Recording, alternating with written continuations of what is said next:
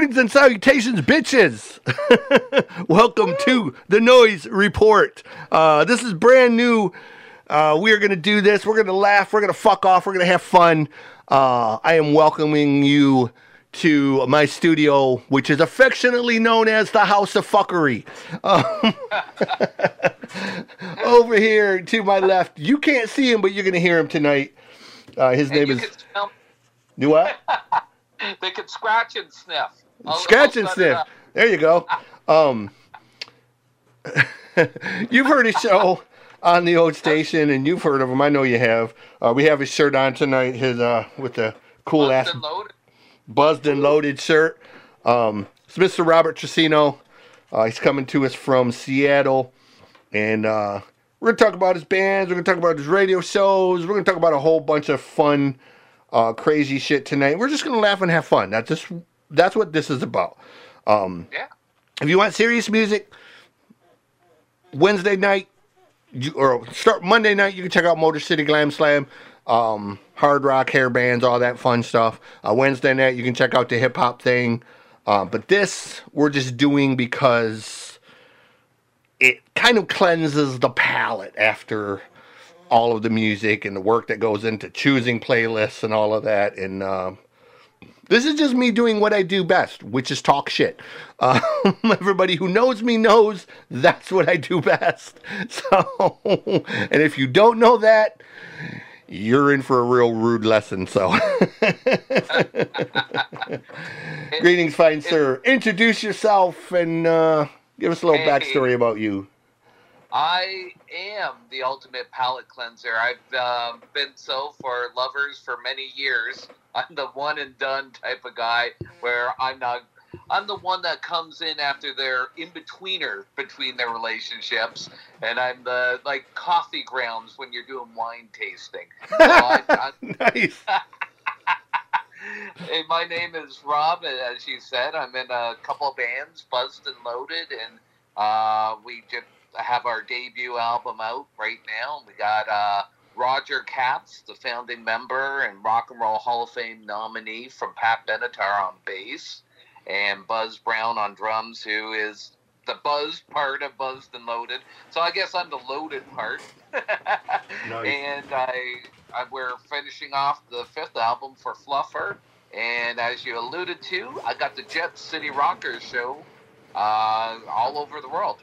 And more, and maybe all out in space. Who knows? They're releasing. So I heard in June the government's doing a big UFO file dump for us. Nice. So I guess you know. So now now maybe they'll take some of our music and the radio show and take it back to their home planet. Yeah, that might be my true audience. And I know I'm probably up for a good anal probing at some point from them. The government or the aliens at this point. Nice. One of the segments that you do on the show pertains to drinks, alcohol, spirit of the week, that kind of stuff. Absolutely.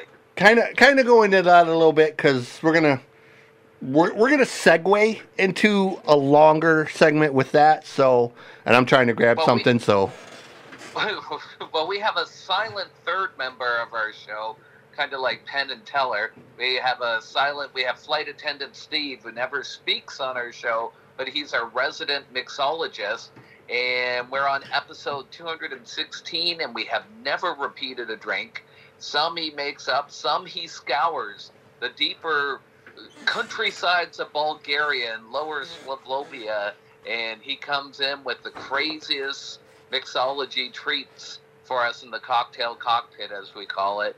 So I never know from week to week. He kind of has an idea of the playlist, and he comes up with something that's kind of related to it. So he doesn't talk much, but boy, does he get us messed up.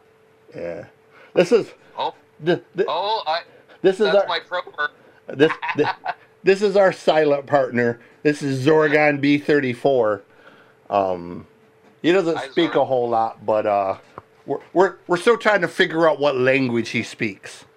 So I hope it's not anal probing because I'm yeah. just not ready for that. once we tweak a few buttons and all of that and get his voice perfect, you're going to be hearing from Zorgon a lot. Zorgon has a lot to say. Does he express it to you telepathically currently? I've taught him two English words so far. His two English words he knows are asshole and dickhead. Well, know what? You covered 92% of the planet with just those two terms. Exactly. So I figured,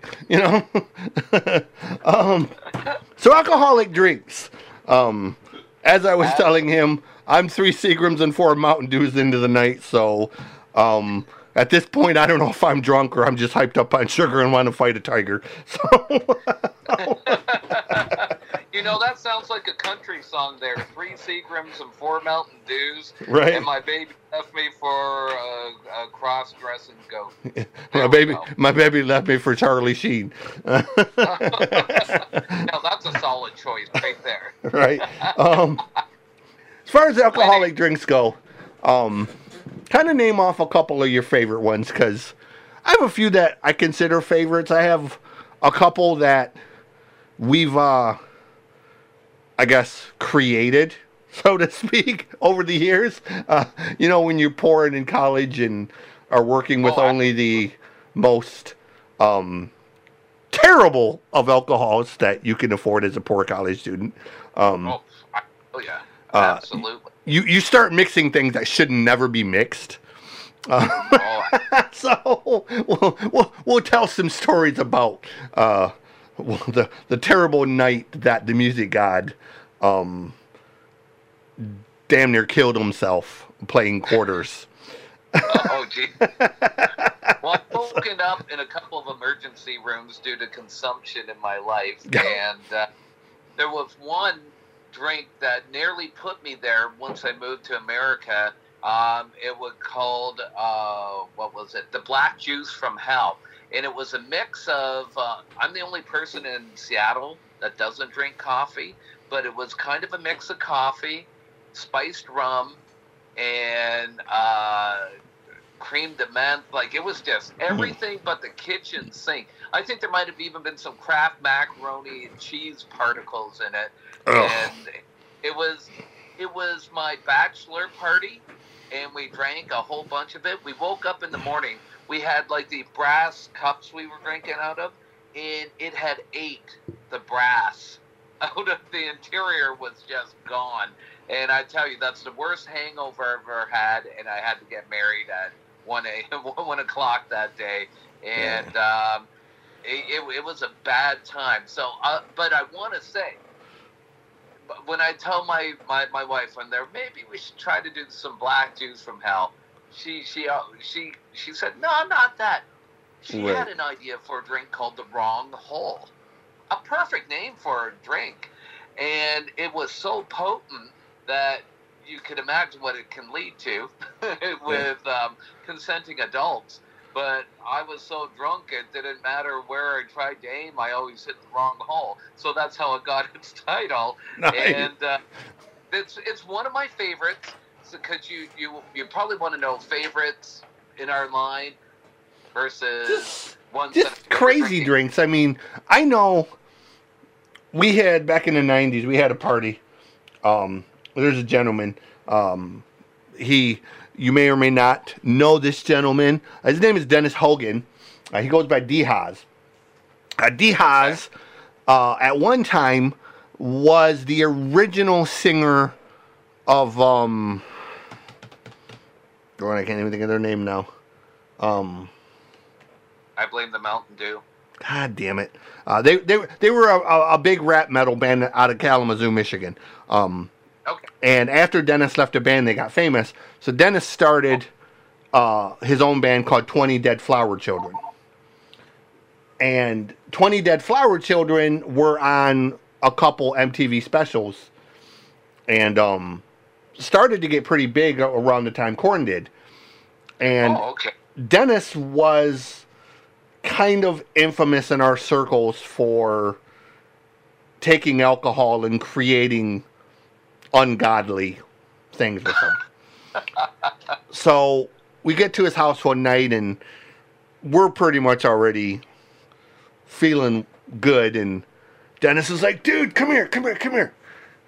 I got this new drink, man. You got to try it. I was like, all right, what is it? He's like, don't worry about it. He's like, dude, lean your head back, put your head back, open your mouth. I said, okay. So he takes a drink and pours it in your mouth. He takes your head and he shakes your head and you stand up. And it just instantly, man, I just threw up everywhere. Oh my God. And it was one, it tasted horrible. But the alcohol content was so fucking high that my brain almost melted in my head. Oh my God. And I was like, Jesus Christ, bro, what the fuck was that? And he's like, it's called a pit bull on crack. A pit bull on crack. I was like, lovely name, dude. Lovely name. Oh my God. Wouldn't tell us exactly what it was, but it was the three things he did tell us that was in there is it had 151 rum, it had Everclear, and it had Jägermeister in it. Oh, but that just sounds like a pathway to destruction right there. So that was that. But one of the nights we were at D-Haas showed up with this blonde, most gorgeous being I've ever seen in my life. I was bound and determined she was spending the night with me. So of course, talk. Hey, if you beat me at quarters, okay, great. I'll whip anybody at quarters. What do we have in the house to drink with? We have Seagram 7, we have Mad Dog 2020, and we have Cisco. Oh my gosh. Cisco and Mad Dog 2020 are bad choices to play quarters with. My eyes are shut just hearing that. To the point of I almost ended up in the hospital dead because... Cisco should not be... for you kids who think you're cool with your Four Loko, you don't know anything about Cisco, okay? Cisco was the shit that you could drink, piss it into your gas tank, and then drive your car for about 5.5 days. Oh, absolutely. Cisco was just probably one of the most vile alcoholic concoctions ever.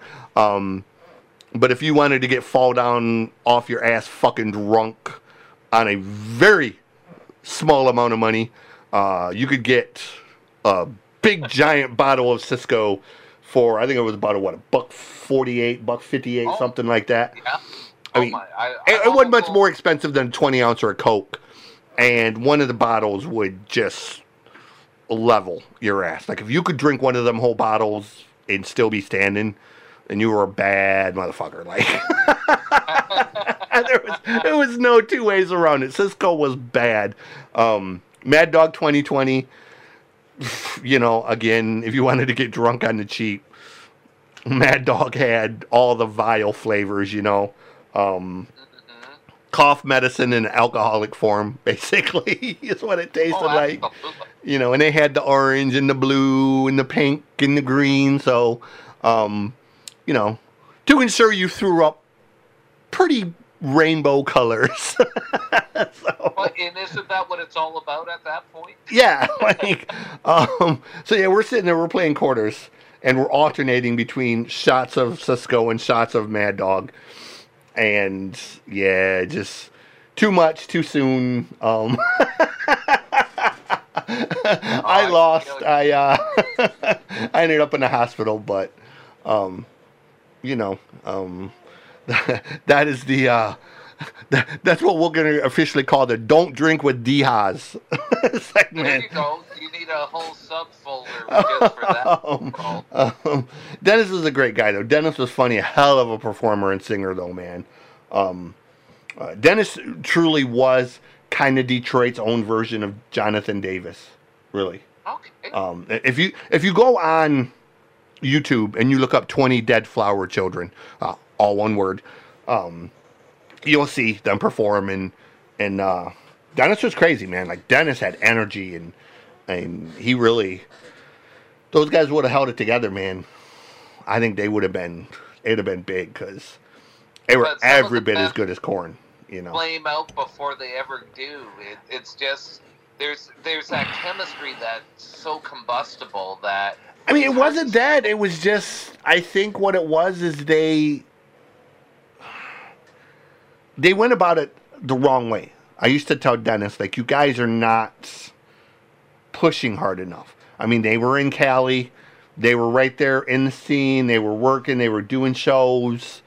But it didn't happen for some reason. And eventually, after 20 Dead Flower Children broke up, they sort of were absorbed and became part of the band Corporate Avenger. Okay. So if you know Corporate Avenger, then you pretty much know 20 Dead Flower Children, because most of those guys were 20 Dead Flower Children. And that's kind of what they did, is that sort of, kind of punkish reggae nu metal sound. But they were amazing. So I love those guys. I miss those guys. Like, but... and he had another band called Salmonic Drive at one time too. That was more of a metal band. But anywho, What's he up to now? he, Don't tell me he's selling Toyotas. no, he works for FedEx. Actually, he's pretty high up in the FedEx organization. Which is ironically hilarious, because at one point after 20 Dead Flower Children broke up, before Corporate Avenger, he formed a new band, and it was actually called DeadX. And they sued him over the name. And now he's part of them. Yeah, and he ended up working for FedEx. So He's in the belly of the beast. Yeah, Maybe so he's just be like aliens and just burst out through their we still tease him about it, but we tease him about it, and he'll be like, we'll tease him about it, and he'll be like, 86 grand a year, bitch, 86 grand a year. And I was like, exactly. What can you do? I mean, that's a lot of dollars. Yeah, I was like, I don't fault the guy, like, Hey. when he was in 20 Dead Flower Children, he was working in a fish restaurant. So, yeah, that's a big difference here. Now he can afford to eat at the restaurant 8 times a day if he wanted to. Right. So since I have a question for you. Yes. Have you, since I'm from Canada originally, Mm-hmm. did you guys have a drink down here called the Adios Motherfucker? Like, it's a drink at the bars. To be honest, dude, I don't know, because I never was really into drinks per se. I was just more of a, we were very inventive. Like, we were broke. Yeah. So we'd go to the store and be like, hey, what's on sale? Hey, Cisco, Mad Dog, Ripple, Thunderbird. We drink a lot of Thunderbird. Ripple, I thought you were Fred Sanford for a minute when Dude, you said Ripple. Bro, no offense, please nobody take offense to this, but we were the most ghetto-ass white kids, college kids you ever seen. Like, you just swore we were like fucking Kid and Play House Party up in that bitch, because everything we drank was... I just revisited the House Party movies about a month ago, and they still warm my heart every time. All of those movies. Like, bro, those movies during that era. It was a happy time when I get back to what I was doing, getting all fucked up and watching that at 3 in the morning in Canada. Yeah. With my friend. Because see, we were always like, the cool thing was, being from Canada, you probably know this name. I attended college at Saginaw Valley State University. Okay. When you entered into Saginaw Valley State University to drive, literally about 50 yards just down the road from it was Deja Vu. So I literally had a titty joint literally at my back door of the dormitory. Well, that's such a wonderful... Yeah, so, we'd go to Deja Vu, or we'd go Chi-Chi's, if you remember Chi-Chi's back in the day, or La Senorita. Oh, yeah. They had happy hour, and they had You know, they had happy hour for the drinks, and they had the free taco bar. If you went in and you got 2 drink minimum, you got the free taco bar. Well, fuck. Not wrong with that. $7 in drinks, you got all you can eat tacos. Bam! That was a college student's dream, you know. So hey, what do you want to drink? I didn't know the names of the drinks, you know. Just bring me a beer. Oh, cerveza. Okay, boom. You know, and they bring you this or this or this. So I tried a little bit of everything, but it was mostly always from a bottle, or it was Miller. Miller Genuine Draft was one of my favorites. Did you guys have dry beer? We had Molson Dry Ice. Yeah. St. Pauli's Girl was a favorite of mine.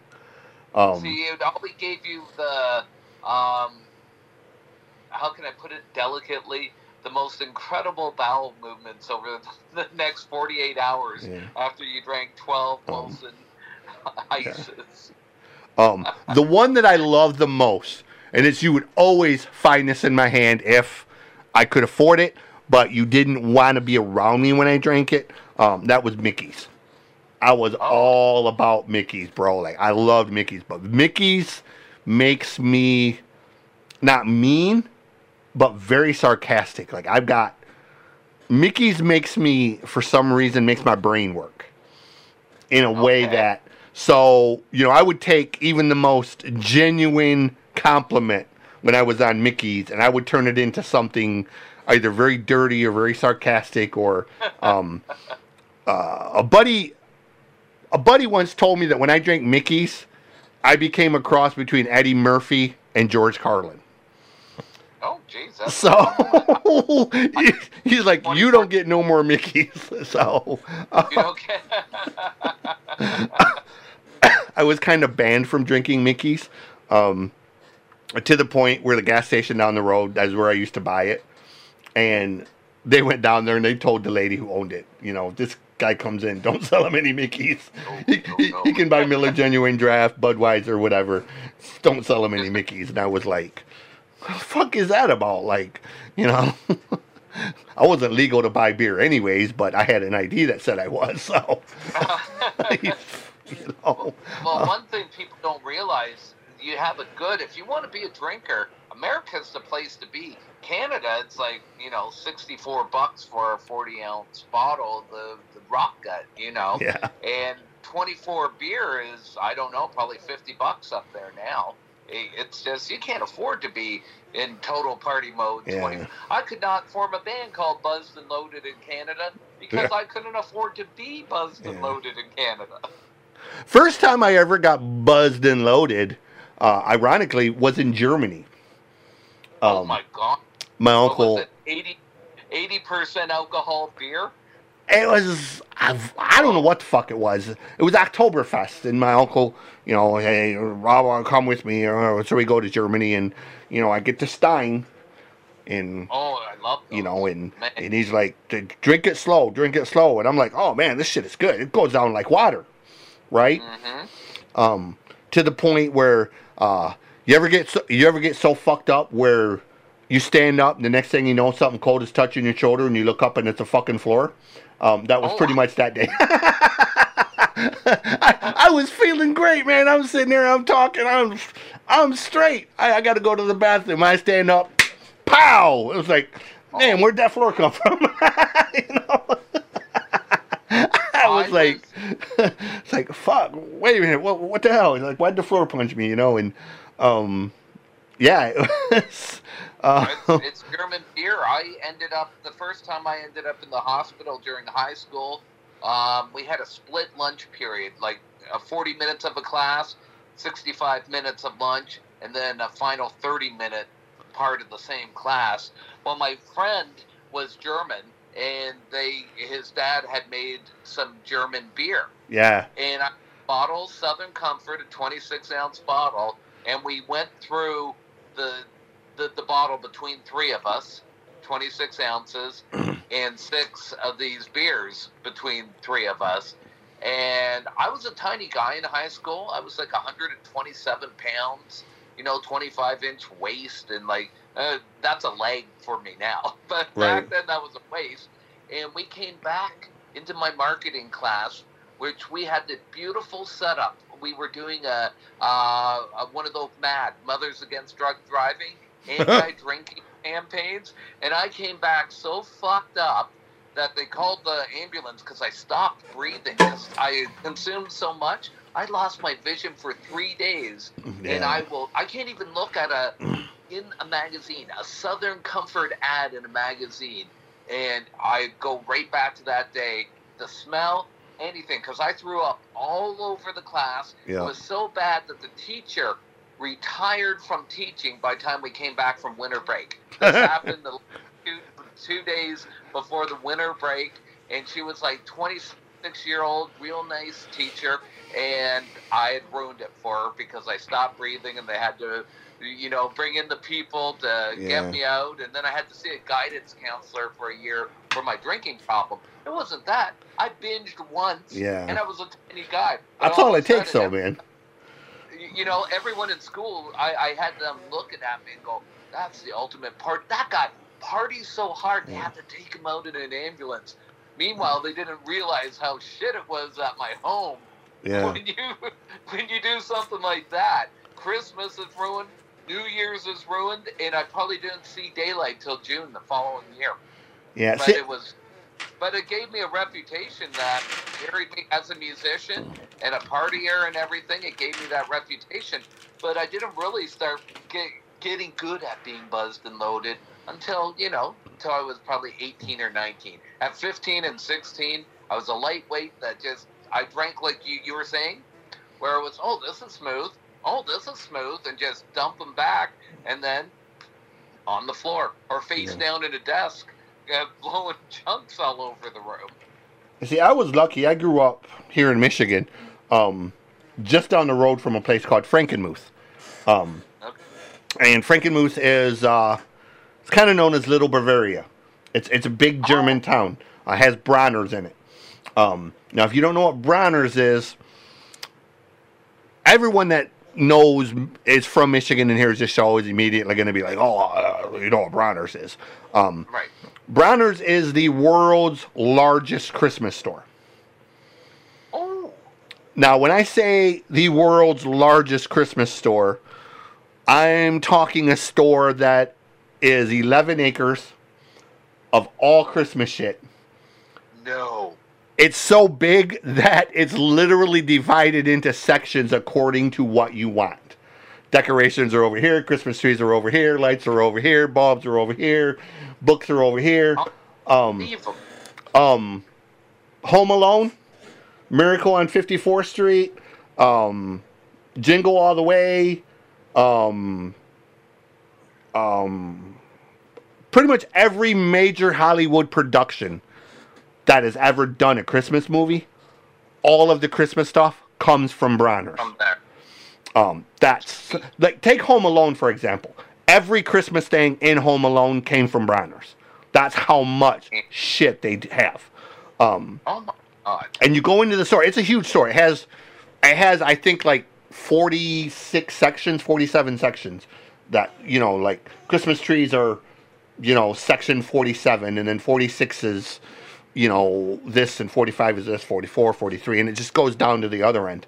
And I grew up near there. Well, Brauner's also has the Bavarian Inn. It has Zender's Chicken Dinners. It had a brewery for many years, and where they brewed their own German beer. And one of my favorites was Frankenmuth Dark. It's kind of like Coors Dark, or Stroh's Dark, but much better. But it was true German beer. It wasn't, it was no 5 or 6% alcohol. It was German beer. So my grandpa, couple times a year, we'd go over there and he'd get Frankenmuth Dark, and I'd con my grandpa into getting me one of my own. And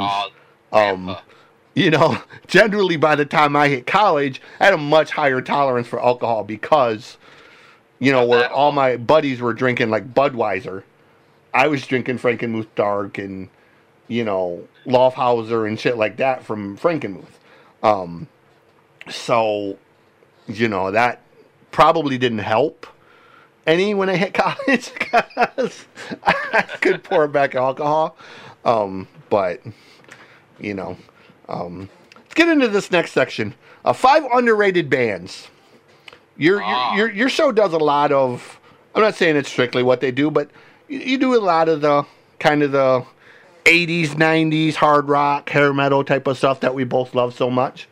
And my I am well known for being a fan of the B bands, the underdogs, the bands that were amazing in every aspect, but didn't quite get over that hump. You know, they kind of and I've got my own, I guess, little list that I'll go over of bands that I thought were, you know, should have been so much bigger than they were.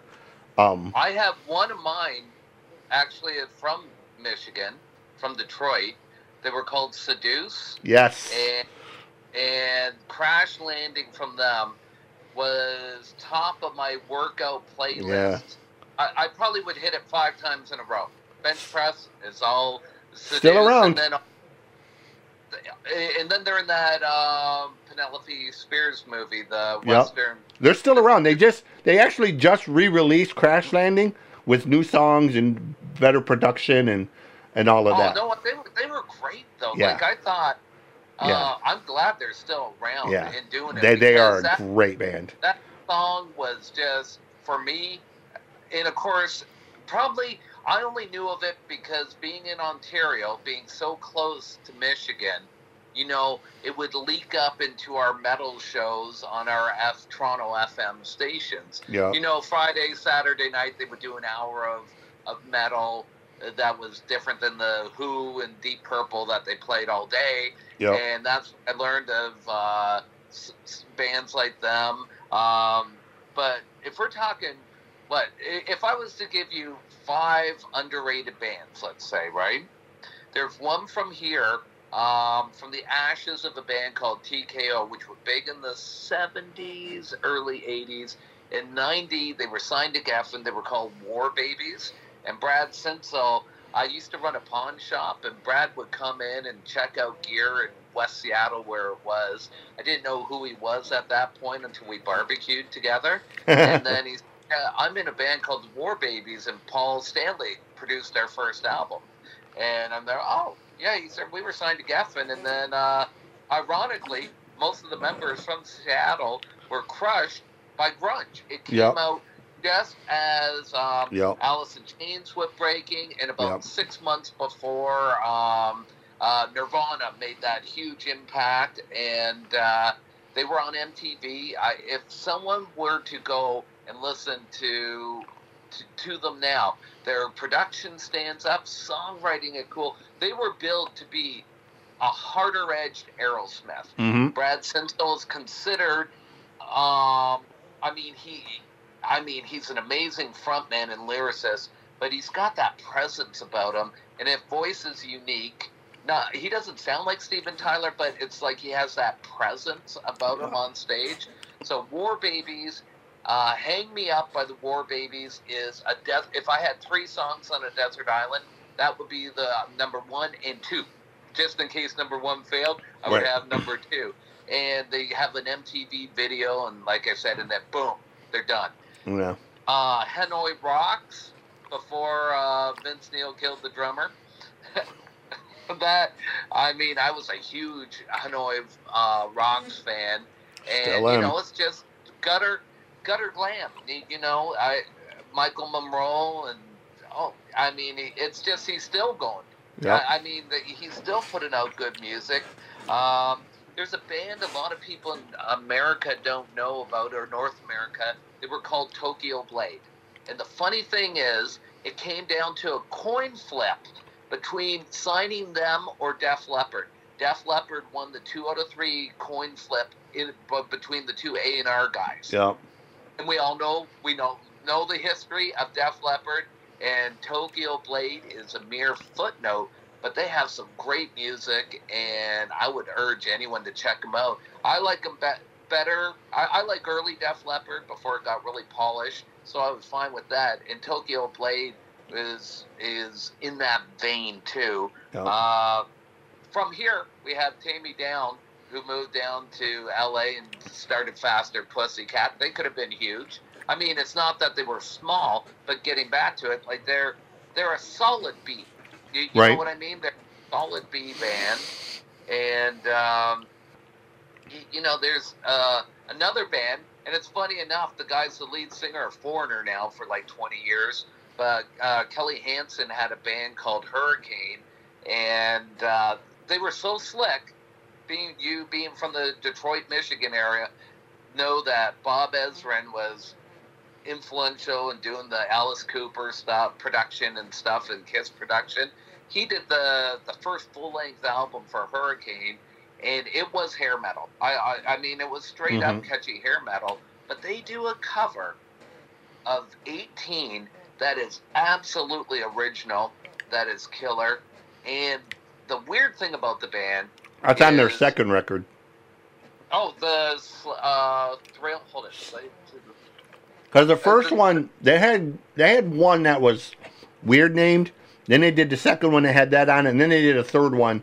I think it was like Slave to the Rhythm or some. Yes, something. Slave to the Grind, Slave to something like that. Their EP that came out is really raw and really cool, and it had a song called Hurricane. And it was a real catchy song, and probably did a video for $10,000 that looked B level, but still got some airplay on MTV. Hurricane had, or still does. He's actually the only original member of the band now.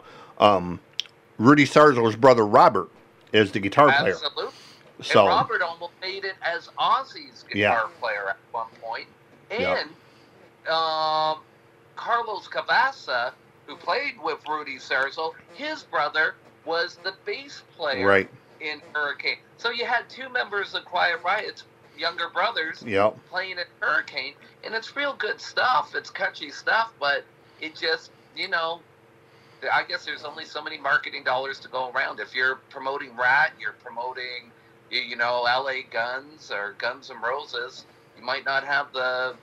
It took so much money to break bands back then. Yeah. But all their albums are pretty cool. And their third album, which we're both kind of trying to remember the title to, had Doug Aldrich on lead guitar, which of course went on to play in Dio and Whitesnake for years. So it's like they all went on. I know Kelly Hansen is amazing fronting Foreigner. Yeah. And even Lou Gramm will admit that. Yeah. And I mean, let's face it, Foreigner's a cover band, a tribute band now. Yeah. I mean, Mick Jones with his heart attacks, it's like once a tour, he has a heart attack and misses 3 months. But no, what? I've seen them live, and they still sound great. If you like those songs and you have your wife with you, you're going to have a fantastic night. Yeah. But it's funny how many of these people came from B-level bands. Yeah. Even Jeff Pilson on bass in Foreigner, Dawkins is what I would call a B-plus band. They were at best almost A. You know what? And it was probably more, I think Don Dokken himself's attitude pushed a lot of people the wrong way. But George Lynch's guitar playing was shredding. Yeah. And, when I was in high school, every kid was sitting there learning all the George Lynch solos and Eddie Van Halen solos.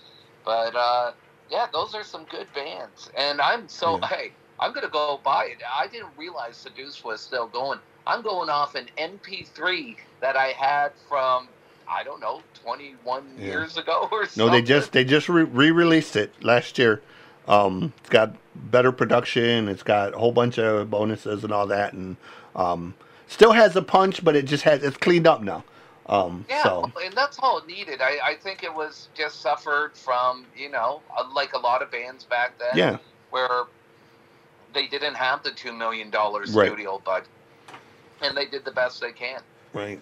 So for me, I'll start going over to Canada. You're going to... I think you're doing that to make me feel at home.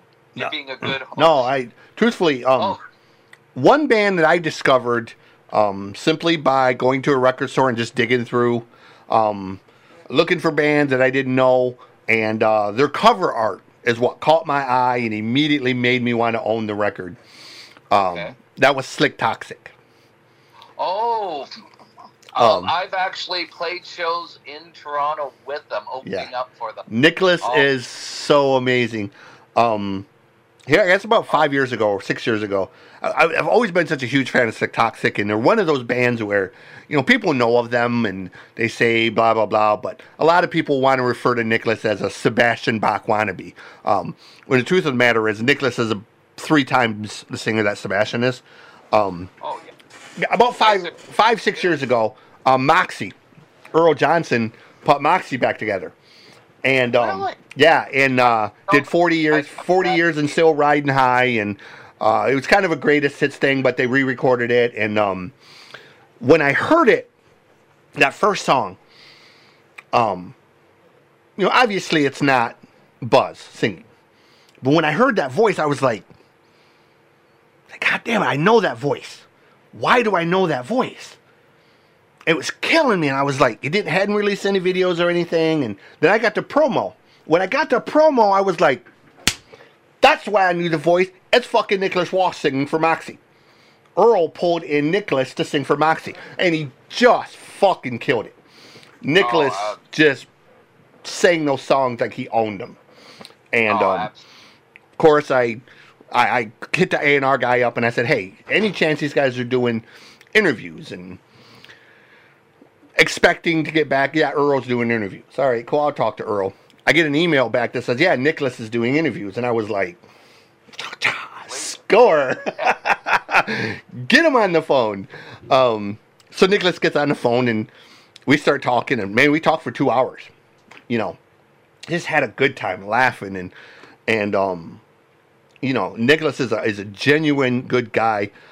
He's Slick Toxic. Now he has Famous Underground, he does, but he also does Moxie. He has his tribute stuff he does, where him and his wife put together they pick their favorite records, and they put a special band together, and then they rent a theater, and they perform the entire record. Oh man, that is a fucking fantastic idea. They do like 2 a year, and it's all different weird shit. Like, he did 2112 by Rush, but he did Night at the Opera by Queen. He did one by I think Blackfoot was one that he did. It's just really random stuff that he loves, but they take a record they like and they perform the whole entire record as like a tribute. And it's just really amazing, and I love that he does it. So number 2 on my list, kind of matching up with War Babies. And the reason I had War Babies on my list, but since he already talked about War Babies, I'll go with what essentially was the LA version of War Babies. That's Asphalt Ballet. Oh, okay, yeah. Absolutely. So much in common. Gary Jeffries and Brad had very similar voices, big, powerful, bluesy. Both bands should have been much bigger than they were. 5 years earlier, they would have owned L-Bait Grunge. Shark Island, obviously. Everybody knows my love of Shark Island. And everybody has heard me say, if it wasn't for Richard Black, Axl Rose would have never had a spiel or moves or gimmick or anything, because he completely stole it from Richard. And if you don't believe me, feel free, go on YouTube, look up Richard Black Shark Island. You will see that he was doing those moves long before Axl come along. So, the whole shake, shimmy, side to side thing that Axl does, completely stolen from Richard Black of Shark Island. Number 4 on my list was a band out of England, Dogs D'Amour. Absolutely. Love Dogs D'Amour. Tyler and all of those guys were just we both went across the pond to pick a band from England. And the 5th one for me, they're really not a hard rock band per se. I put these guys on the list because had this band run its course and the singer hadn't died of a heroin overdose, and this is going to circle back to the Seattle thing, Nirvana never is 1/1000th of the band. Pearl Jam never exists. Soundgarden probably does because Chris Cornell was best friends with the singer who died. And we're talking about Mother Love Bone. Andrew Wood was the epitome of everything a rock star was and was supposed to be. Absolutely. Unfortunately, with the heroin overdose, it left a huge, huge void. There was an absolute feeding frenzy of record companies that wanted Mother Love Bone. Every major label was after this band because they essentially were Aerosmith coming into the new era. They were going to bridge that gap. When Mother Love Bone disintegrates because of Andrew's heroin overdose, Nirvana happens to be right there to jump into that void. So essentially, right place at the right time is why Nirvana became, and essentially evolves into Pearl Jam. 3 of the 5 guys of Pearl Jam are Jeff, Stone Gossard and or was Jimmy. It Mike McCready? No, Stone was the guitar player. Jeff was the bass player, and I think Jimmy Chamberlain. I think the drummer was with Mother Love Bone. Yeah, I was just trying to. Anyways, it's three of the 5 guys of Pearl Jam were essentially Mother Love Bone, and you can't not talk about Mother Love Bone because that record to this day is it's a flawless record. And if Andrew doesn't die of a heroin overdose, I shudder to think what that guy could have done. I mean, absolutely. Just a phenomenal songwriter, phenomenal voice, charisma. Enough charisma for 20 guys. Oh, he was like, he was like Mark Boland. Like the glam, like he was looks. To me. Yeah. Andrew Wood was essentially Jim Morrison and Steven Tyler in one person. Absolute, yeah. I mean, he had that tortured poet side of Morrison, but he had that just charisma of Steven Tyler, man. And the kid could fucking sing and perform, and it's just so tragic. And one of the few people that I ever cried about dying. It just Metal Edge, if you remember back in the day, Metal Edge was sort of the Bible of rock. And all it took was me to see Mother Love Bone. That was a cool name, and I checked out that little 3-song demo. And when I heard Man of Golden Words, I was sold. I was like, dude, that is just one of the deepest goddamn songs I've ever heard in my life, And it just, again, it was an example of, what could have been. And I think if Andrew doesn't die, I think War Babies become a much more major band because I think the Seattle thing carries over. Absolutely. Chris was going to be a superstar no matter what because he was friends with Mother Love Bone. So he was either going to come along on it or he was going to benefit from it. But, absolutely. It was what it was. And, if I had to add just a bonus band, I think it's a band that most everyone hates personality-wise, but you cannot deny the power of the music and the singer's absolute reckless abandon. And that is the band Warrior Soul. Corey Clark is an absolute fucking monster, dude. Like, I love that man so much. Detroit guy. Got to give him the Detroit love.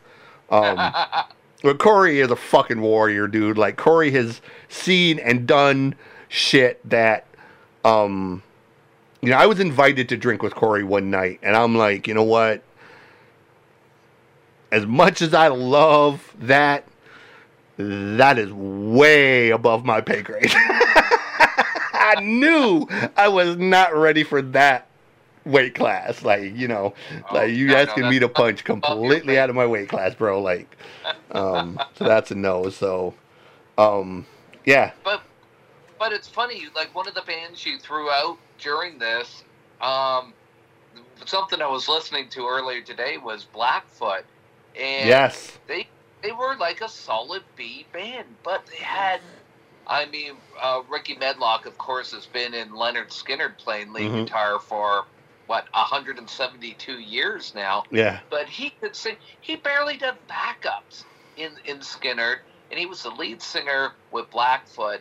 And their cover of "Wishing Well" by Free is like just dead on amazing. Yeah. But their music was just blues, hard rock, or however you want to put it. They should have been bigger, and I don't know if it was. I don't know what happened that they weren't. I didn't even know of them till I came to the States. In Canada, no, they're a non-entity. Yeah, I can name a couple things that went wrong with them. I won't, because it won't be politically correct. One is Ricky's personal things. Ricky is a very standoffish guy. He's not a nice person per se. So I think that got him in a lot of trouble. And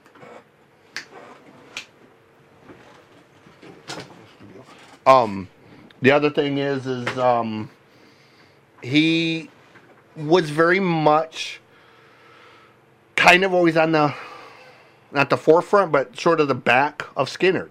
And he knew very early on that he was going to be a part of Skynyrd. It was a question of when. So Blackfoot wasn't pushed as hard. But they did a good number of records. And if you know me, you know that one of my top 2 all-time songs, you mentioned Michael Monroe. My number 1 song of all time, Dead Jail or Rock and Roll. That is my life theme. I knew from a very early age, I had 3 paths in life. I was either going to be dead, I was going to be in jail, or I was going to be involved in rock and roll in some way. And when when he released that song, it was like a goddamn epiphany, bro. Like that was it. That was Dead Jail or Rock and Roll, and I was like, I don't even know the man, and you just wrote my life story, like, you know. And from Finland to Michigan. And no, but he summed it up. Yeah, he summed. His stuff is still high quality. Yeah, and we know a lot of people verging from the '80s to the 2020s. You know, you listen to it, and you know they put it out as a reason to do a 6-week summer tour somewhere. He's still writing vital rock and roll. Yeah, he's flawless stuff, man. Like, and he seems like he gets better with age, man. Almost like wine, he just keeps going and going. And it's so strange. How many hard rockish frontmen play saxophone? Yeah. You know, and there's something totally unique right there. But there's so many of these great bands that were just on the verge. I was listening to a band the other day called Dirty Looks, and another one right after Danger, and it's like, wow. I mean, this could have been when I was listening to "Oh Ruby" by Dirty Looks. It's like this could have been a Bon Scott era AC/DC platinum single. Well, you know who the original singer of Dirty Looks was? No. Blaze Bayley. Who replaced Bruce Dickinson in Iron Maiden. I did not know that. That's where you get that. Time. Yeah. He was the original singer of Dirty Looks. And again, they were a band that Blaze was going to be a superstar. It was just a question of who he was going to do it with. You know. He's a pretty humble guy. Yeah. You know, when he talks about not being included in Iron Maiden's Rock and Roll Hall of Fame nomination, he holds no animosity over that. He knows it's all the politics of the board of the Rock and Roll Hall of Fame. It's not. And you can't hold it because, you know, if you hold those grudges, you burn yourself out. And oh, absolutely. You know, But going back to the Blackfoot thing, my number 2 favorite song of all time is a Highway Song by them. My dad's a truck driver, and growing up in the front seat of that truck, that was our song. You know, I mean, 7 years old. Imagine. You put Blackfoot Strikes on, and Highway Song comes on. It was like it's that same kind of almost like Hotel California type of song, or Stairway to Heaven. It's got that big solo and that big, and you know, and it's just one of them songs you lose yourself in it. You know, and when you're a truck driver and you're driving down the highway and you're just screaming Highway Song, you know, that is, sadly, having turned 50 this year, that is one of the very, very few good memories I have with my father. You know, my dad's still alive, but we don't talk. We've talked three times in probably 35 years. But that's, when I think of the positive memories that I have, that's the number one positive memory. That and getting to meet Jerry Reed.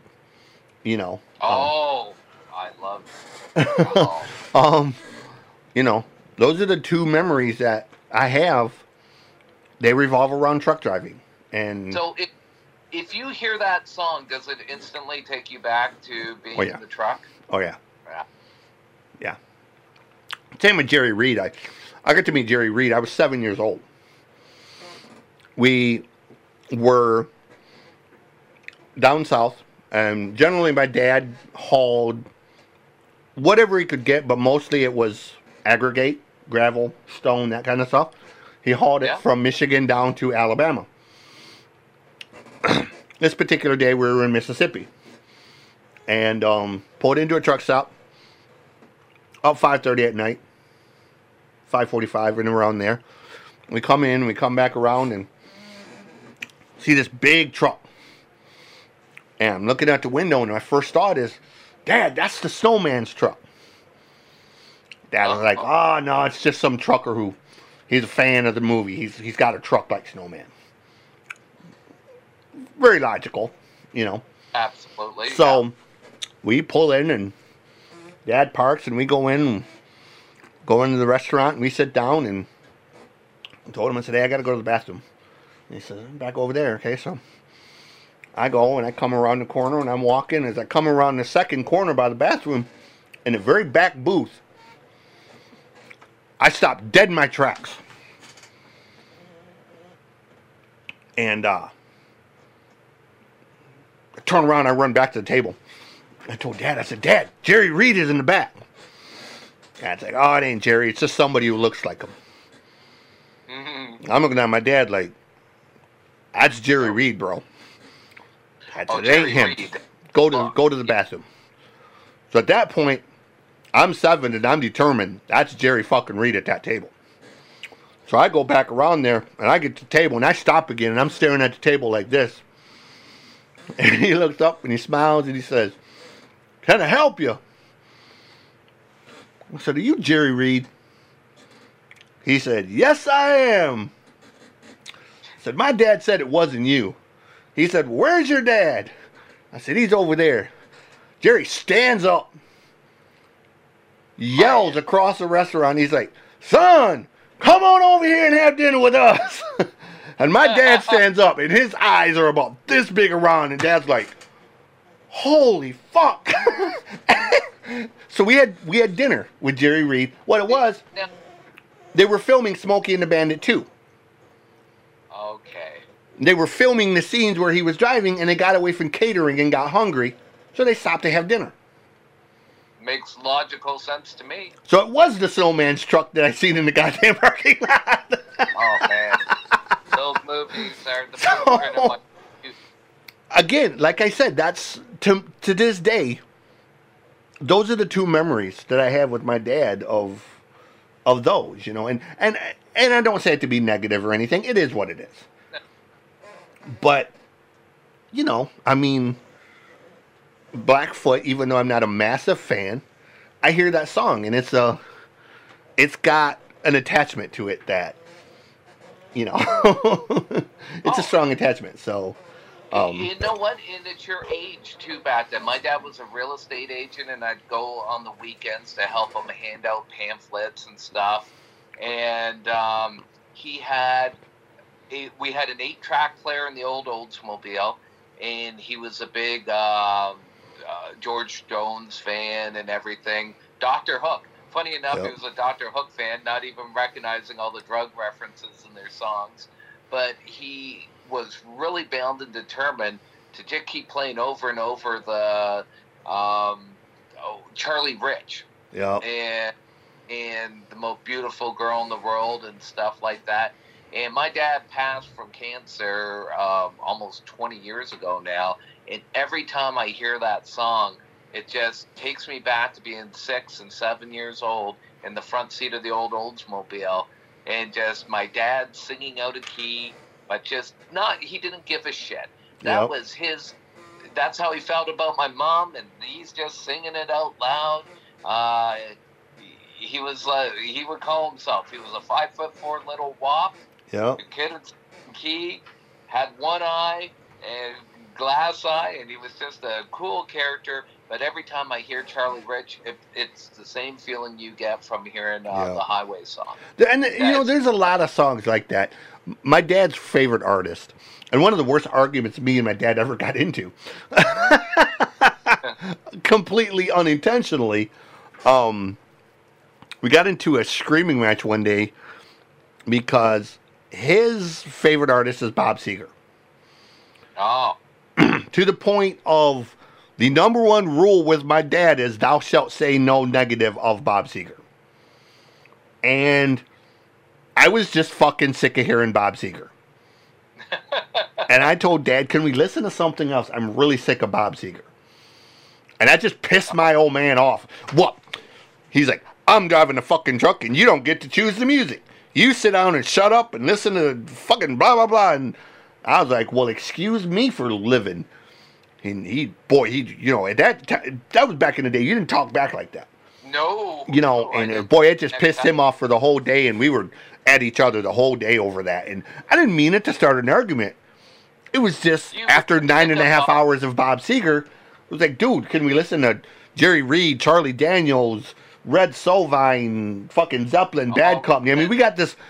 My dad had this massive collection of cassettes and 8-tracks. You know, to the point, my dad to this day, don't ask me how I know this, but my dad to this day, he has a 2020 Peterbilt 550 series thing, fully loaded to the gills, and he still has that goddamn 8-track player installed in. Oh, dude. Because he has to be able to listen to his old Seeger, his Red Sovine. He has to listen to his he has a whole massive collection of 8-track tapes. And he's got to be able to listen to them, you know. That stuff's not on fucking blah, blah, blah. It's dead. Everything's on the internet. Absolutely. Oh, you can't find. Give me 5 minutes. I promise you I can download this shit to your phone. That don't sound the same. Whatever. So maybe because his tapes are so worn out now, of course they aren't going to sound the same. I don't know, but like I said, it was just one of them things. So, but music-wise, Air Supply. This is, you know, this is a band for me that I know a lot of people kind of, the connotation, if you listen to Air Supply, is all blah, blah, blah. But, you know, going back here a couple of days ago to Jim Steinman dying. Yep. I don't care where I'm at, what I'm doing. If the song Making Love Out of Nothing at All comes on, oh, absolutely. You get in a motherfucking concert, okay? I'm going to sing that song. I don't give a fuck if I'm in the grocery store or what. That is just one of them songs that you cannot. Total Eclipse of the Heart is another one. Jim wrote that one.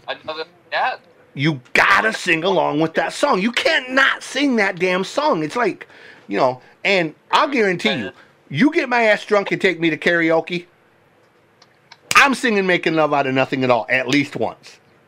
Probably twice. Like, I don't care if I can't sing. I'll scream it. You know, I'll sing the goddamn thing like I'm Corpse Grinder from Cannibal Corpse.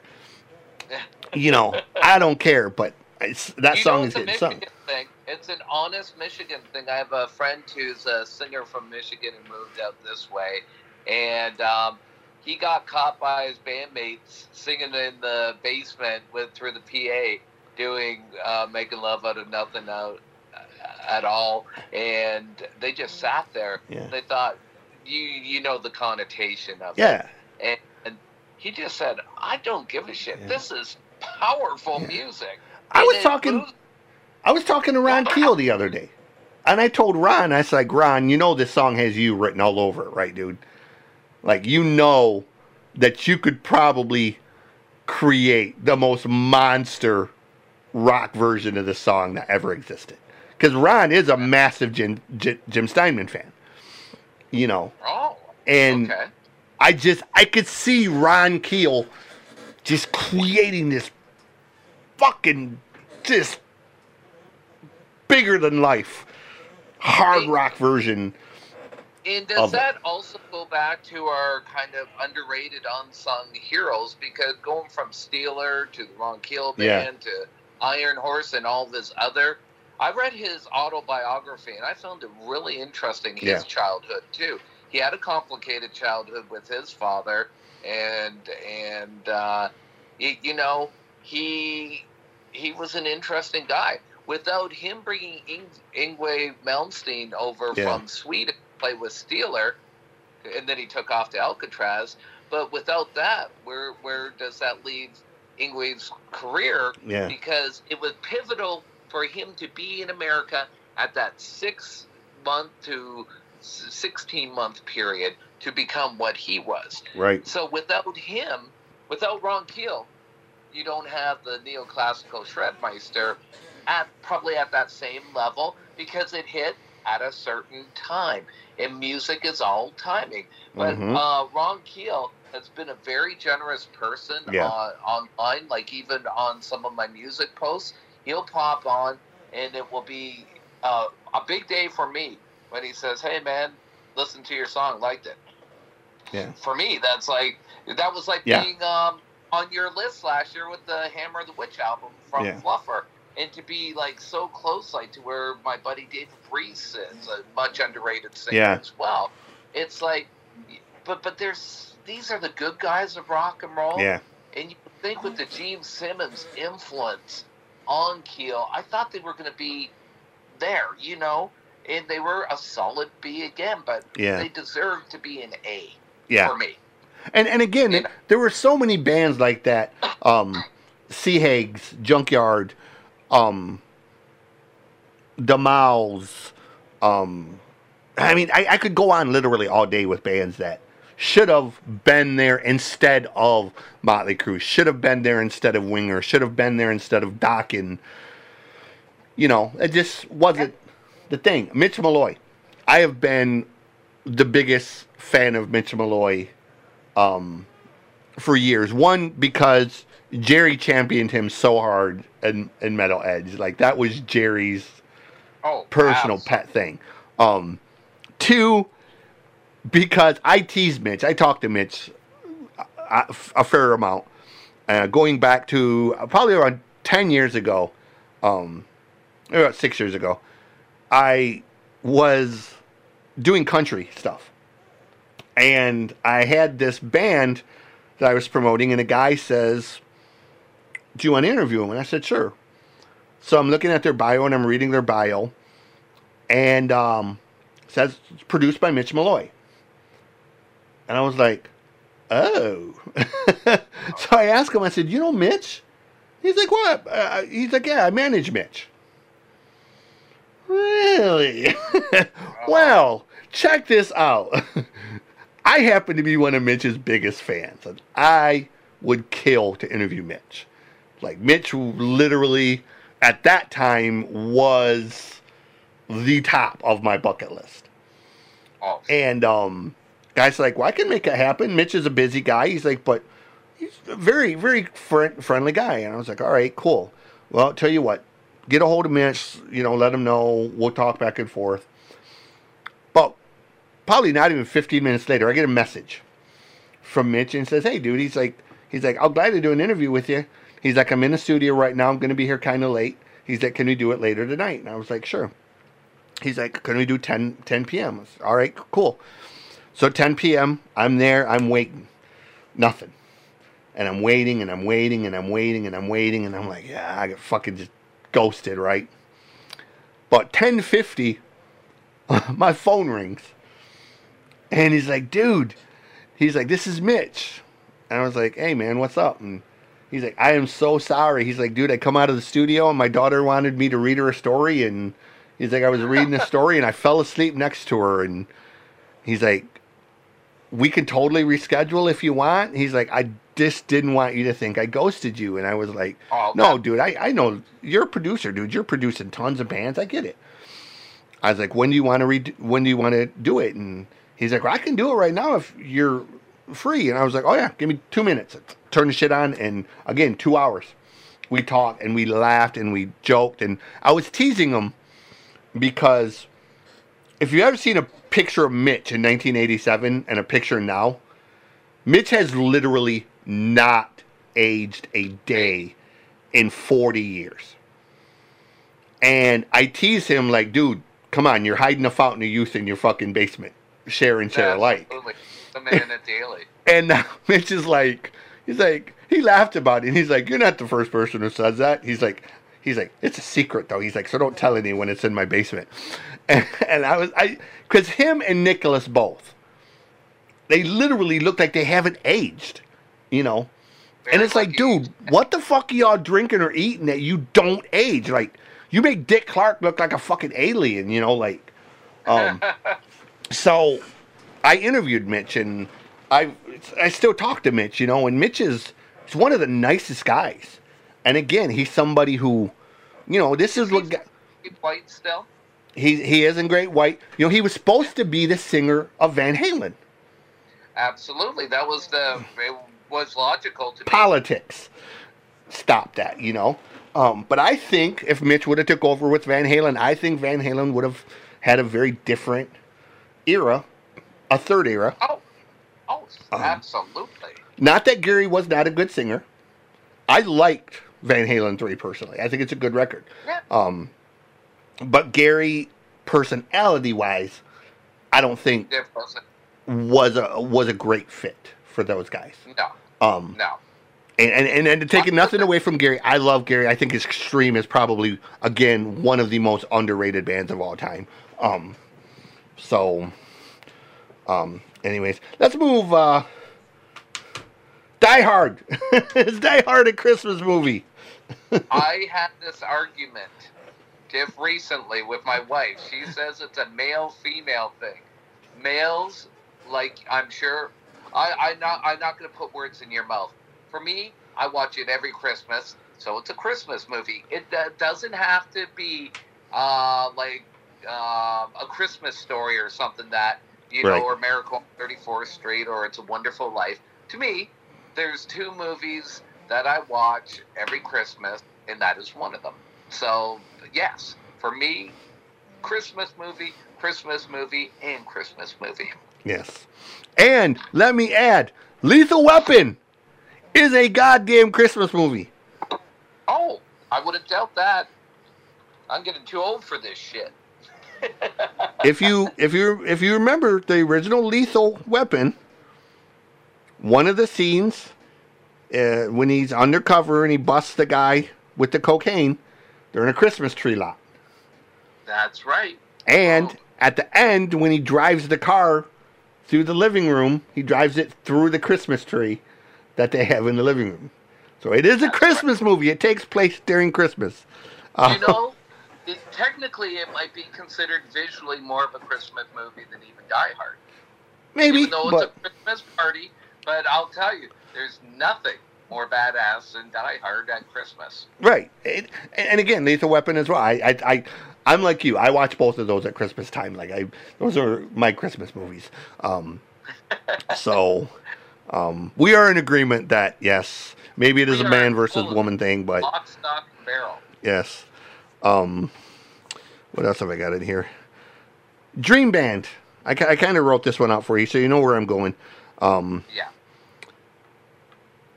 You get to perform One night at a major festival. You get to create your own dream band for one night only. Who is your dream band? Well, I would probably step away from two duties I do in both Fluffer and Buzzed and Loaded. I would I'm just going to be happy to be on stage with them, hitting power chords behind them. But on bass, I'd probably have Geezer Butler from Black Sabbath, because I just like how he plays. Lead guitar, for me, go back to my youth. I love Michael Schenker's Euro metal from UFO and then his solo stuff. Singer is really tough. See, at first I want to say Steven Tyler because of the charisma. But then someone who's influenced me into being more theatrical and someone with obvious eventual Detroit ties is Alice Cooper, just because I've seen him like 6 times in concert and he's delivered every time. Even at 70 when I saw him, he was playing it good in his late 50s when I saw him. Right. Drums, I started off as a drummer. And are you limited it to live people? No, I guess I have to be live. I can't play with a hologram of someone. Believe it or not, I'm going to go off the traditional grid of saying, this guy or that guy that's really popular and famous. I'd probably go with Vinny Appice. His drumming on on Mob Rules album and his early Dio albums was really kick-ass for me. I like a high-energy drummer like that. And I actually learned to drum from his brother, Carmen Appice. See, there are 2 Italian guys who disagree on how to say their own last name. But Carmen Appice, I learned how to drum from his Rock and Roll Rudiments book, because I started off as a drummer. But Vinny Appice has become kind of a friend of Buzz and me. So not only is it on a personal level, but on a true early Deal era record level, that I would like him to be my drummer. And I sit there and play the odd power chord and just go, holy shit, I'm the luckiest man in the world. Nice. Let me write this down real quick. For me, I'm a bass player, but I suck at playing bass. So I would probably regulate myself to being just a backup singer. Okay. Because my dream band has always been, and I am going to include one person who is dead now, just because it's my dream and I get to do what I want. And it is your show. I have to point that out. On vocals, for me, absolutely it has to be Jeff Scott Soto. Oh, there you go. I've seen Jeff so many times live. I love Jeff. The guy could sing the fucking phone book. He's been involved with. He's been with a lot of projects. What's your favorite? Man, that's a really hard. That's a really hard question. I really, really do love Sons of Apollo. We've seen them recently. Blew me away. But I think, truthfully, my favorite thing that Jeff ever did is the couple records that he did with Takara. Oh, okay. Or even he did 2 records with Zeno, or Blackmore. Oh, I remember that band. Yeah, he did a couple with Zeno, and those were really good, underrated records as well. So I think those 2 would probably be.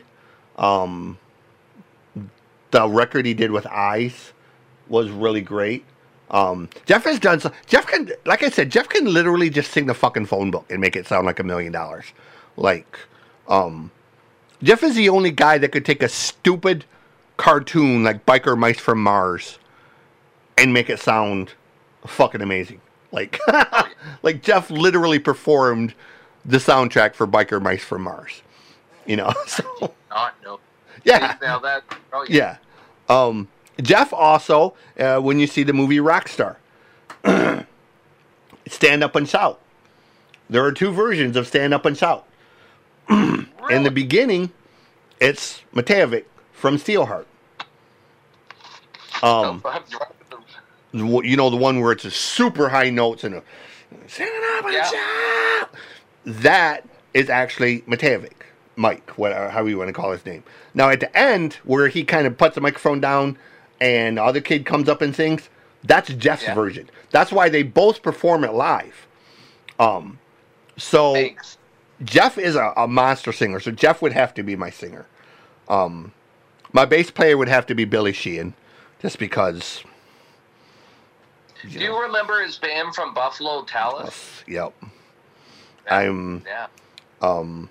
My drummer, I'm going to go completely out of left field with this one.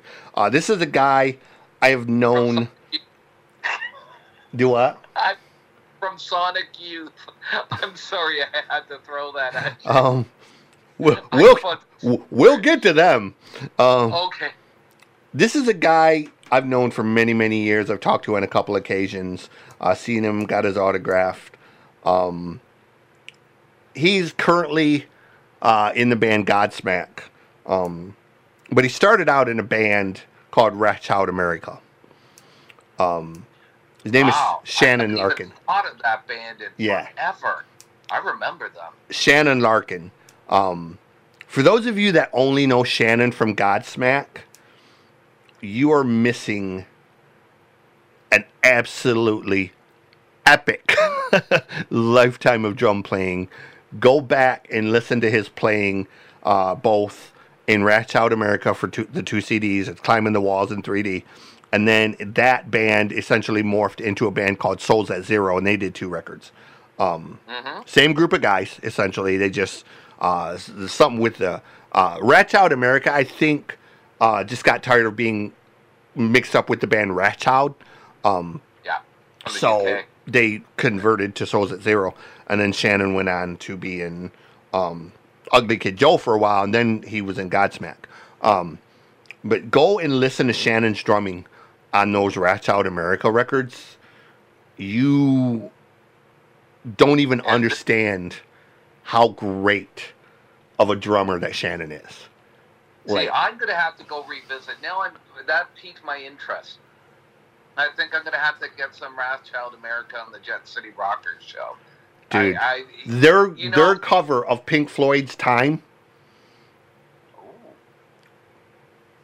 Dude, favorite cover of all time. Literally is just. I'm always so skeptical of any Floyd cover. And Boba Flex, when they did, that was a very good cover. But of every cover that has ever been done of Floyd, to me, nothing is even in the ballpark of their version of Time. I mean, it's just. That's a big one for me to check out. Then. Yeah, like Shannon's timing on that song, the way that he propels that song at such a perfect pace, that it keeps its original emotion, but it also takes on that heavier, almost early Metallica vibe to it. It has a very sanitarium type of vibe to it, the way they perform it. That's very intriguing. It is just fucking... and the reason I chose Shannon, mainly, is he is also in a band called the Apocalypse Blues Review, as a blues band. And that goes to my guitar player. I could never imagine having a dream band on stage and not having Gary Moore handle the guitars. Absolutely. For those of you who know me, I have sort of a janky eyebrow. My janky eyebrow comes from 1987, standing second row at Castle Donington for Gary Moore's After the War show.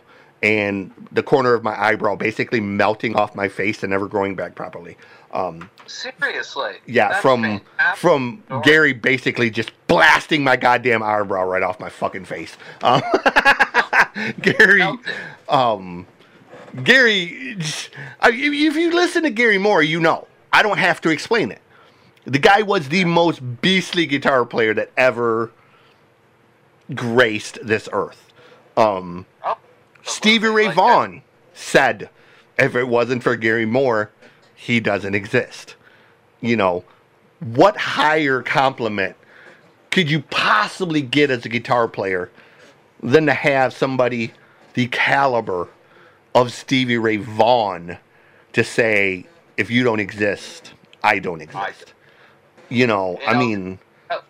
Tell you, Gary Moore, whether it was when I saw live footage of him with Thin Lizzy, or when he was out on his own, when I was a kid, I bought his Corridor of Power and Victim of the Future, and that song. And his cover, Shapes of Things, was one of my favorite covers, talk about going back in time.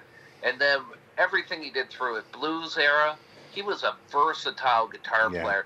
He could play jazzy stuff. He could play traditional hard rock stuff. He could play almost apocalyptic metal at stuff. There's a Live in Dublin concert that I caught on YouTube, and I don't know who was singing with him. Like, there was a guy I'd never seen before, and I just wanted to really just focus on Gary anyways, and the singer guy kind of threw me off. I would have rather just heard Gary just sing and play and everything. But some of the lead work he was doing there was so off the cuff and so face melting, as you can attest to with your eyebrow. Yeah. And Gary could literally go from the most soulful blues solo into an almost Satriani style solo of blazing speed and ferociousness, and then just flawlessly segue back to that. If you want to know what Gary Moore was about, all you need to hear one song. You need to hear his version, his cover of Rory Erickson's The Messiah Will Come Again. It is 10.5 minutes of the most utterly dumbfounding guitar work you will ever hear. To me, The Messiah Will Come Again, Gary's version of it, is the epitome of what can be done on electric guitar. I mean, it just... There you go. You know, and he doesn't sing on it. There's no vocals to it. It's just 10.5 minutes of Gary Moore showing you that he was the baddest motherfucker to ever pick up 6 strings. Plain and simple. You know? I mean, unfortunately, he wasn't performing that during the time that I seen him. He was doing the after the war stuff, which is very much more, it's almost like an Ozzy-ish style, is what that was. But again, Gary was ferocious, and he very much had that Stevie Ray Vaughan thing. Gary played until he couldn't play anymore. Gary was never the guy that, I'm going to give you 60 minutes and walk away. No. Gary was the guy that, I'm going to come out on stage and I'm going to play until my fingers bleed and I can't barely fucking stand up anymore. And then you'll have to drag my carcass off the stage. That's what Gary was. And that's what Stevie Ray Vaughan was. I got to see Stevie Ray Vaughan the night before he died. He performed in Kalamazoo at the county fair. And that's just, no idea at that time that this was going to be the last time you could see the guy. We went because, hey, Texas Flood and, you know, The House is Rockin' and all of these great songs. And Stevie was a beast. And Stevie played and played and played and played. Stevie played 2.5 hours and played until he could barely stand. And when he walked off stage, he had to have 2 people help him off stage because he was so fucking dehydrated. You know, and hey, great, we're going to fucking see this guy again. Nope. And then a night and a half later, he's gone. You know. I saw Steve Ray Vaughan perform his first sober concert after he got out of rehab. He was opening up for Robert Plant on the Now and Zen tour. And they were playing Toronto's Maple Leaf Gardens, and he told us how nervous it was. He said he's never performed sober in his life in front of a crowd of this size. And you know what? His hit it so far out of the park. He would have gone out of 2 major league parks. He was just amazing, and you could tell the first song or two he was tentative, and then he felt the energy, and boom, he was high on the crowd, and he went through a guitar a song. He broke so many strings that night. He was hitting so hard, and Robert Plant came on and had to perform after it, and it was such a letdown after the hour of Stevie Ray Vaughan as an opening artist. And it was like, and there was hype that maybe Jimmy Page would actually join Robert Plant on. And of course it wasn't. It was the song Tall Cool One, and it was riffs from Jimmy Page coming through on a backing track, but not him there, period. But Stevie Ray Vaughan, like Gary Moore, are those two guys who just they would play 6 hours and then glue their calluses back together so they could play the next night. And it says a lot about Stevie. Stevie played with extremely heavy duty strings. Oh yeah. More so than a lot of people. So for Stevie to break a string, he wasn't breaking your typical guitar string. I mean, where most guitars start at like the third or the fourth string, that's where Stevie started and went up. So for Stevie to break a string, bro, like Stevie was. That's why his rhythm guitar work sounded so great. Yeah. Because they were thick ass strings. Yeah. That all the way through, all the way to the bottom, and no one manhandled a Strat like Gary Moore and Stevie Ray Vaughan. And cooked the fucking thing too. It's sad that. You know what? I would like to think that if there's an afterlife, that those two guys right now are just tearing it up. Oh, there's no doubt in my mind. Yeah. I highly believe that when Gary passed, that if there was any justice in the world, Stevie was standing at that gate waiting for, because Gary was his hero, if there's any justice in the world, Stevie was waiting at that gate for him. Absolutely. Just I would agree with 100% on that one. Waiting at the gate with a goddamn Strat in his hand. There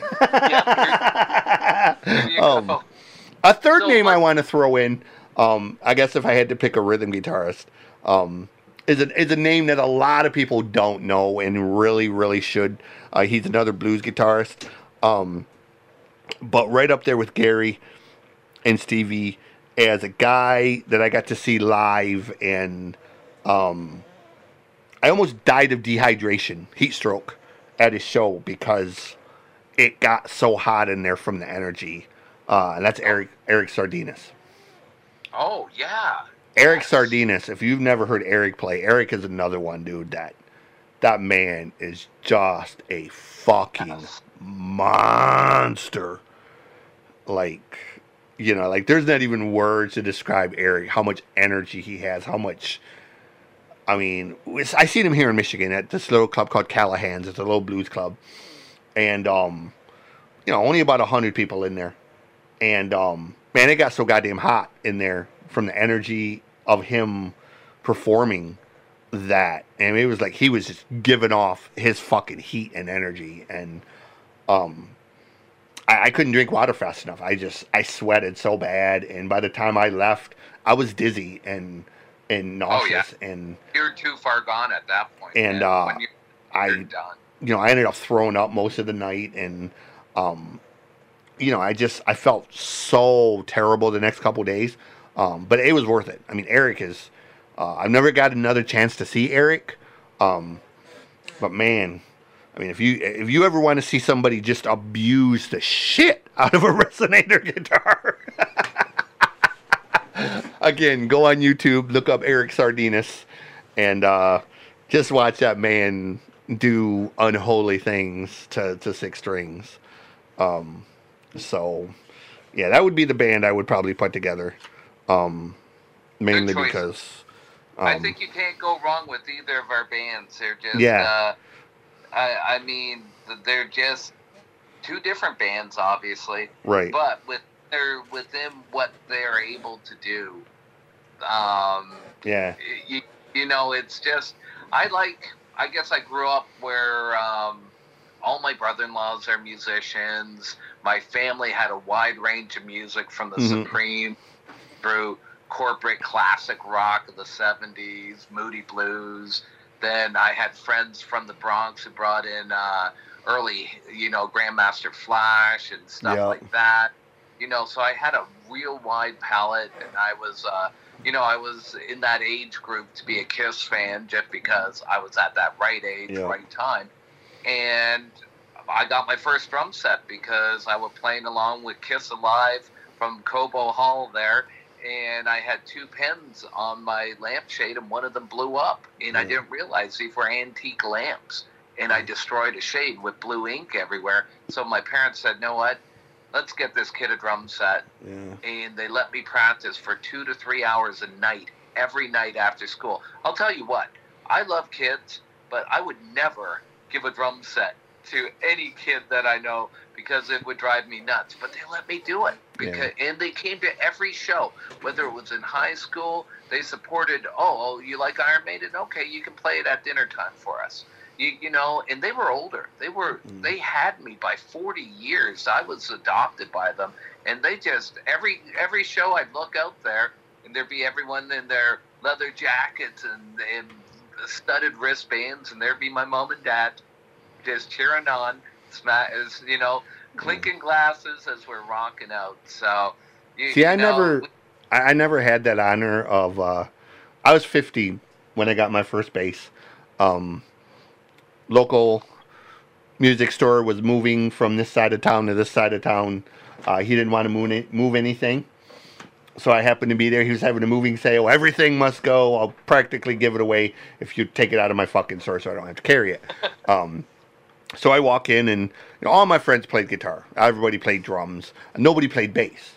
So I'm in there and, man, I see the most gorgeous powder blue 5-string Ibanez that I've ever seen in my life. The color just, like if you've ever seen a beautiful blonde with just stunning blue eyes, that was the color of that bass, man.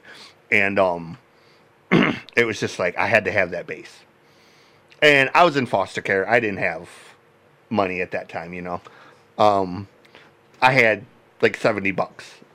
And I thought, I asked the guys, like, hey, if I, can I put this on layaway and just pay it off? And, the guy's like, well, so how much you got? I was like, I got $74. He says, which one do you want? And I was like, I want that Ibanez. And he takes it down and he says, this one? And I was like, yup. He says, how much you got? And I was like, $74. Hands it to me and says, sold. And I almost cried, dude, because I was like, I knew that fucking bass was worth way more than $74, but he just he didn't want to move the shit, so he sold it to me. And because of that, my buddy who did have a bunch of money, he went in there and man, he bought a fucking 2 Epiphanies, and he bought a big, if you remember the old ADA guitar stacks, he bought 2 of those, and he bought like $700 worth of shit from the dude. So it was kind of a, hey, since you were so nice to me, I'll bring in my friend with money and I'll drop a shit ton of money in here. So I taught myself to play, half-assed, mediocre. And I started my first band. Couldn't find a guitar player that I liked. Everybody knew AC/DC. Everybody knew Metallica. Everybody knew Slayer. But there was no feeling in it. There was no emotion. It was just, da-da-da-da-da-da-da-da-da-da, and it was like fucking robot. And social worker comes along one day and says, you have to go to counseling. I'll be there at 4 o'clock to pick you up, take you to counseling. I said, I don't want to go, but state mandate, court mandates it, gotta go. So she drags me into the, I get into the car and she's like, all right, we got to stop and I got to pick up one other person. I said, okay. So I'm sitting in the car in the driveway with the window down and I hear this fucking guitar, and I've basically told you the story, but I hear this guitar and I'm, holy fuck, I'm out of the car and I'm at the fucking back fence and I'm like, who's playing? I just found my guitar player. This is my guitar player. And I'm looking, and there's this little Native American kid. This scrawny little fucking kid. You know, he couldn't have been 70 pounds soaking wet. He's got a fucking Ibanez guitar that's almost the same powder baby blue as my bass. Meant to be. And he is just pounding out the most brutal fucking riffs, man. Heavy but bluesy. And I'm thinking, yup, this is it. So we formed a band. And I didn't think we were very good, but we won a local battle of the bands. And hey, you guys are going to be the opening act for the headliner. All right, cool. Who's the headliner? We don't know yet. We'll let you know. Month later, we get told we're opening for Jerry Lee Lewis. Now, we're over here. We're kind of doing this sort of Skid Row, Man of War, Warrior Soul type of sound. You know, thick, heavy, loud. So the only thing we could think of is, God, his fans are going to fucking hate us. And we go up and we play and we have fun with it and we're rocking out. And towards the very end, about at the start of the last song, look to the left and Jerry Lee Lewis is standing. You know, we're on one of them like stages that are essentially like the wagons, you know, the trailer stages. And he's standing at the bottom of the steps and he's watching us. And at that point, I'm kind of nervous because, like, holy shit, Jerry Lee Lewis is watching us. So we finish up and we grab our stuff and we go to walk off and we walk down the stairs. And as I pass Jerry, he sticks his hand out. And I shake his hand and I was like, how are you, Mr. Lewis? And he's like, you know, for a bunch of kids, you don't actually suck. And I was like, I'll take it. I'll take it, because from Jerry Lee Lewis, that's about as close to a compliment as you're going to get, you know. So, of course, you know, he went up there and just completely blew the roof off the fucking place and made us look like a bunch of teenagers. So, but he's amazing. Like, I mean, I even if you don't appreciate that style of music, what he could do on piano is just, he was like Eddie Van Halen of piano back then. Yeah. And I think, truthfully, dude, I think at the end of the day, I think the reason we relate so well and we connect is because we both came from that very same type of background. We grew up with so many different kinds of music. You know, we both, another music that we'll both probably get made fun of, but the doo-wop thing and the oldies thing, you know. We love the oldies, the old country. First concert was Sha-Na-Na. My first concert, then Black Sabbath the next one. Yeah, that's what I'm saying. Like, you know, like, it's just so many things, dude, that when you grow up listening to so much bluegrass, I don't know if I ever told you the story about bluegrass. My grandfather, to this very day, has a little clock radio, a little Bose clock radio. It's mounted under the kitchen thing. And I don't know if you still listen to it, but back in the day, there used to be this thing called the Renfro Valley Barn Dance. It was on AM radio. It was every Friday night from 6 to 8 p.m. And down in Renfro Valley is in Kentucky, and it's where the Bluegrass Hall of Fame is. And it's this great big giant barn, and every Friday they used to hold this big live barn dance. And they'd bring all the bands, and they'd, you know, ship it out over the airs. And, hey, this is Baba coming from... I hated it. You know, it's fucking hillbilly music. So we go to my Uncle Bob's to Georgia one time, and we're down in Georgia, and coming home, Grandpa decides he's going to drive 2 hours out of the goddamn way. He has to see Renfro Valley. Now, I'm probably about 14-ish, and I'm sitting in the car thinking, Jesus, are you serious? So we get to Renfro Valley, and we get there Friday at about 5:30. They're kicking off the barn dance. Grandpa has to stay for the barn dance. And I'm like, oh, fuck me, bro. So they're in there. I'm sitting in the car. I'm pissing and moaning as a teenager. And you're 14. That's what you would be doing. I get cold sitting in the car, so I go in. And I'm sitting on the sidewall. You know, and I'm listening to the band. I don't remember the name of the band, Alabama Joe and the Shit Kicker or something like that. After about probably 5 or 10 minutes. I'm watching the band. And I'm watching a band. It was just like... Oh, yeah. I was like, oh, fuck, bro. And it hit me. Mandolin solo, dobro solo, guitar solo, banjo solo, guitar solo, mandolin, banjo, back and forth. And I'm like, holy fuck. Bluegrass is heavy metal for hillbillies. Absolutely. And it was just... I ran over and I told my grandpa, I was like, dude, you listen to heavy metal. He's like, I don't listen to that headbanging bullshit. And I'm like, dude, this is heavy metal for hillbillies. Absolutely. And he's like, what are you talking about? So we get home, the first thing I do, I whip out Van Halen. And I was like, right here, bro, listen to this. And he's listening to it in the way, and he's like, it does kind of have a bluegrass feel to it, doesn't it? So after that, my grandpa started listening to more rock stuff because he realized... Crossed him over. You know, and I got into bluegrass. Just because I didn't hate it after that because I realized the structure of what they did, even though it was different, it's still... But it was still... Yeah. Absolutely. Precision to play what they do on the mandolin at the speeds they do. That's and the banjo, bro. Like, banjo players are bad motherfuckers. Like, there's no two ways around that, man. Like, but anywho, we're an hour and 46 minutes into this. I only meant it to be 60 minutes, but fuck it. It's a debut episode. We're going 2 hours. So, I got 2 more things I want to cover real quick. Sure. Worst movie you've ever seen, or a movie you refuse to ever watch again. There's a tie.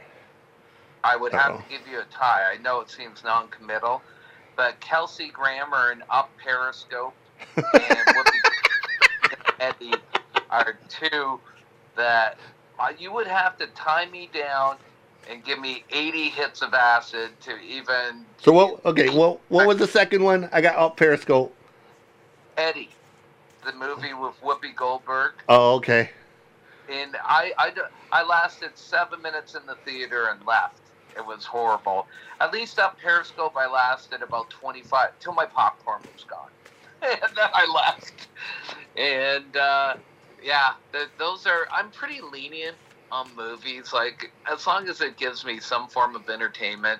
But those 2, man, they were just horrid. Yeah. I would have 2 as well. First and foremost, mine would be American Psycho. There is something about that movie I hate. I do not like Christian Bale. I am not a Christian Bale fan. I've never seen Christian Bale in anything that even was remotely entertaining, including Batman. I'm not a Bale fan, but that movie, I love the 80s. I love the 80s whole schematics or whatever the fuck you wanted to call it. But that movie was fucking horrible. I hate American Psycho.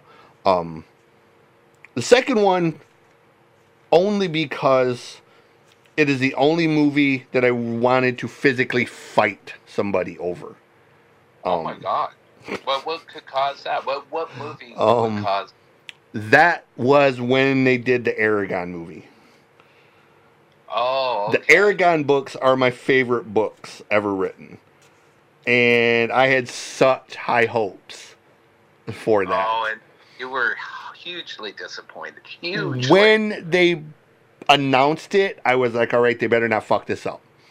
Then they said, okay, the producer is this guy. He's never produced a movie. And I was like, no. And then they're like, well, he works for DreamWorks, and he's done Master and Commander, and he's done E.T., and he's done Star Wars, and he's done all of these brilliant, huge, big movies. Yeah. And he's going to have a $300 million budget. So I was like, all right, great. You know, he's Spielberg Jr. with $300 million. You can't possibly fuck it up. Oh, my God. 15 minutes into the movies, I'm in tears. I'm ready to fight everybody in the theater. I go out. I want the movie. I want the manager. I want my motherfucking money back. I want free popcorn. I want movies for a goddamn year for having to sit through this monstrosity of whatever the fuck it was that was. I go home. I fire up the internet. Now, this was Yahoo chat rooms day. I've got Christopher Politi and every motherfucker who will listen on the goddamn Yahoo chat. I'm typing away. I'm pissed. I'm ready to fight everybody in Hollywood over this. To this day, I hate that movie. I got my kids into the Aragon books, and they wanted to see the Aragon movie, and I was like, you really don't want to see it. Oh, no. 15 minutes into the movie, Benjamin comes out, one of the twins. He's ready to fight me over the Aragon movie. Well, you warned him. He's so mad. He's like, fuck it. Turn it off. Delete it off the server. They're the same way. Like, it's this far below a war crime, basically, what they did with that movie.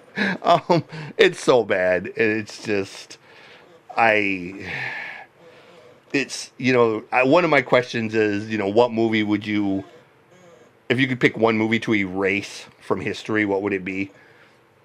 My answer would absolutely be Aragon. So, yeah, those would be my two for separate reasons. American Psycho, just because I don't like Christian Bale. And a lot of people don't like him. Yeah, he's human. That's for sure. He's an asshole. Him and Will Ferrell are for sort of the same reason. Christian, I just don't like Christian. Will, I just find Will to be completely unfunny. Like, nothing Will does is funny to me. He just... The Ricky Bobby character, I think, is the only character he's ever done that I even maybe chuckled at. But the rest, I'm just kind of like, eh. I can see that. I can see how you have to be a specific, subjective type of comedy fan for that. But I grew up with such great comedy in the 70s and early 80s that,